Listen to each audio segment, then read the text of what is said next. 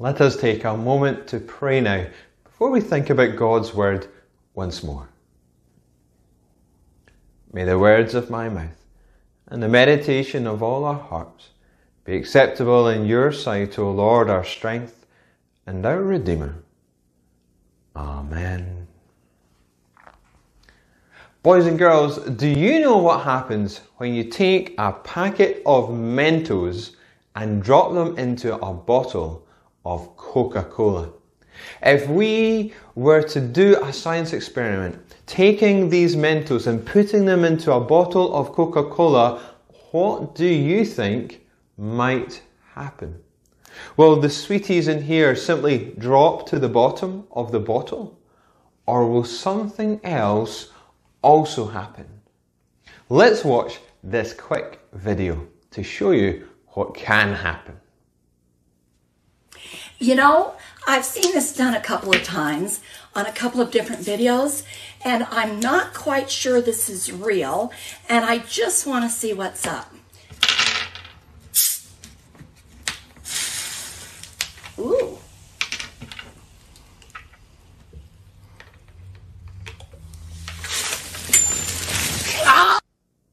I don't know about you, but that made me laugh so much.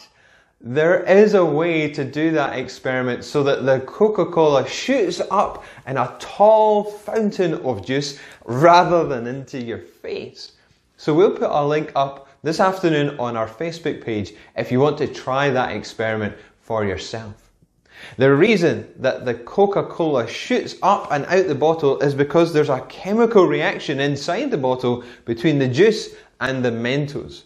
We know this because of science. Science helps us understand the world and even the universe.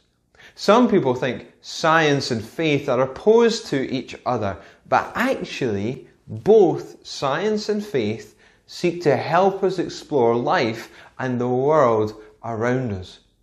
When I was at school and university, I loved to learn about science. At university, I particularly enjoyed organic chemistry and the process of how molecules reacted and combined with one another. I was going to be a chemical engineer before God called me into youth ministry. I think it's great fun to do experiments and discover new things about the world through science. Many of us enjoy this, scientists especially, because we have a thirst for knowledge. We want to know how things work and how we can make things better.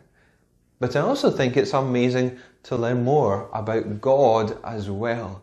And by learning about God, to learn more about our world too. The Bible encourages us to seek God, to thirst for God, and so to grow in wisdom and knowledge. Over 3,000 years ago in the country of Israel, there was a king called Solomon. His father was the famous King David, and at the beginning of his reign, Solomon, like his father, loved God.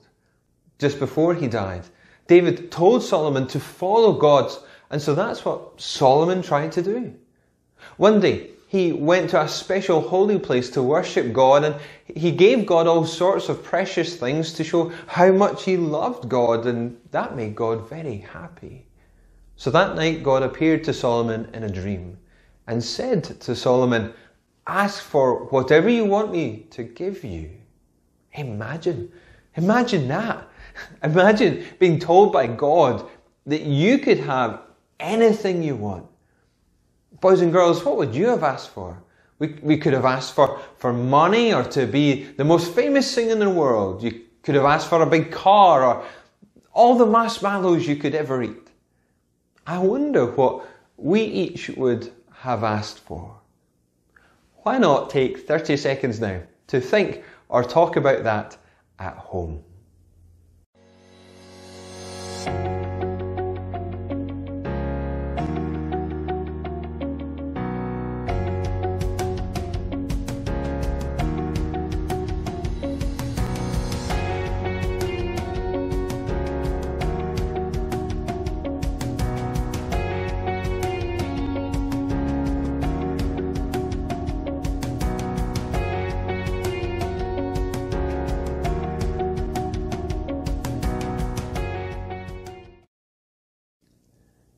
Do let us know in the live chat what you would have asked for.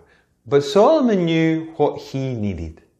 Without hesitation, he said, I am a king, but I am very young. I don't know very much, particularly about being a king, and now I have to rule over so many people. Please make me wise and teach me the difference between right and wrong. Then I will know how to be a just and honest ruler. I can't do it without you, God. The Lord was so pleased with Solomon. After all, Solomon could have asked for anything. Pots of gold, lots of children, the greatest army, the most power. But he didn't. Solomon was humble enough to know that he didn't know everything. And so God made Solomon the wisest person that had ever lived. Being wise and discovering new things is great. We can uncover so much about the world through exploring chemistry, zoology, astrophysics, and the rest of the sciences. We can also uncover so much about the world by exploring who God is, what He has done for us, and what that means. Being curious and being wise are both essential to making new scientific discoveries and discoveries about God and our relationship with Him. When we start following Jesus, we don't know everything about Him immediately. Being a friend of God is like being a scientist, for it is a lifetime of exciting exploration and discovery. There's always something new to learn about Jesus, and He invites us to know Him better. So, over the next few weeks, we've got a few ideas to help you know Jesus better and help our children and young people know Jesus better. The first is this Tuesday evening, when we will have a question and answers time about the interaction between science and faith. If you've got a question you want to ask our local scientists, then get in touch today before 2 p.m. and then join us on our YouTube channel at 7:30 p.m. this Tuesday.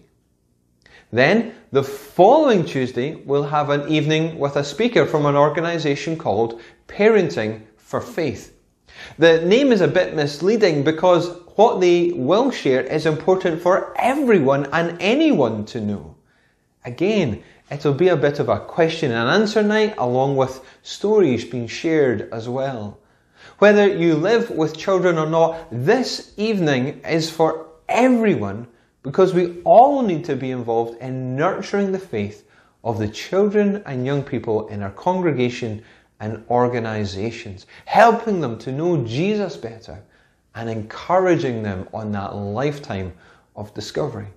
So, join us on 2 Tuesdays' time on the 7th of July. Finally, in 3 weeks' time, we have our next Testimony Tuesday, when I hope we will hear some more stories about how people have journeyed with God, either in the past or the present. As I said some weeks ago, it's important that we tell our stories, helping others near and far, young and old, to hear something of the life of faith, the adventure with Jesus that we are called to. But at this time, I don't have anyone signed up to tell a story. So if you would be willing to share something, it can be anything in relation to your faith, then please get in contact with me as soon as possible. So, there are 3 ways we can learn more about Jesus and help others learn more about Jesus. Because when we stop wanting to learn, or stop caring about others learning about Jesus, then there's maybe something missing from our faith. It's no longer a childlike faith. It's maybe become tamed, even dulled. Because a childlike faith has a risky curiosity. It asks the awkward questions. It thirsts for knowledge. Kids are always saying, why this? Why that? Why?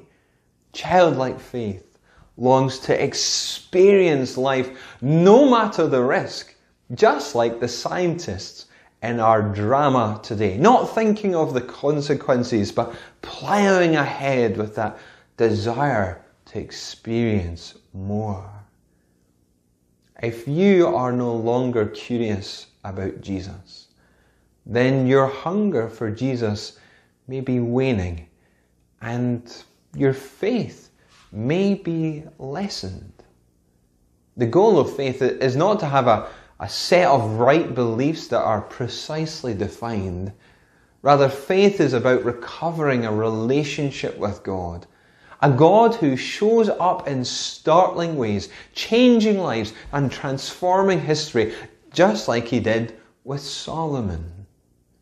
This same God invites each of us to have a relationship with him, a relationship marked by risky curiosity, a curiosity which fuels a lifetime of learning about him and his purposes and design for the world in which he has placed us. This summer, I wonder what you will discover about Jesus. And I wonder if you will pursue him with a risky curiosity and commit to helping others to do so as well. I pray it may be so. Amen.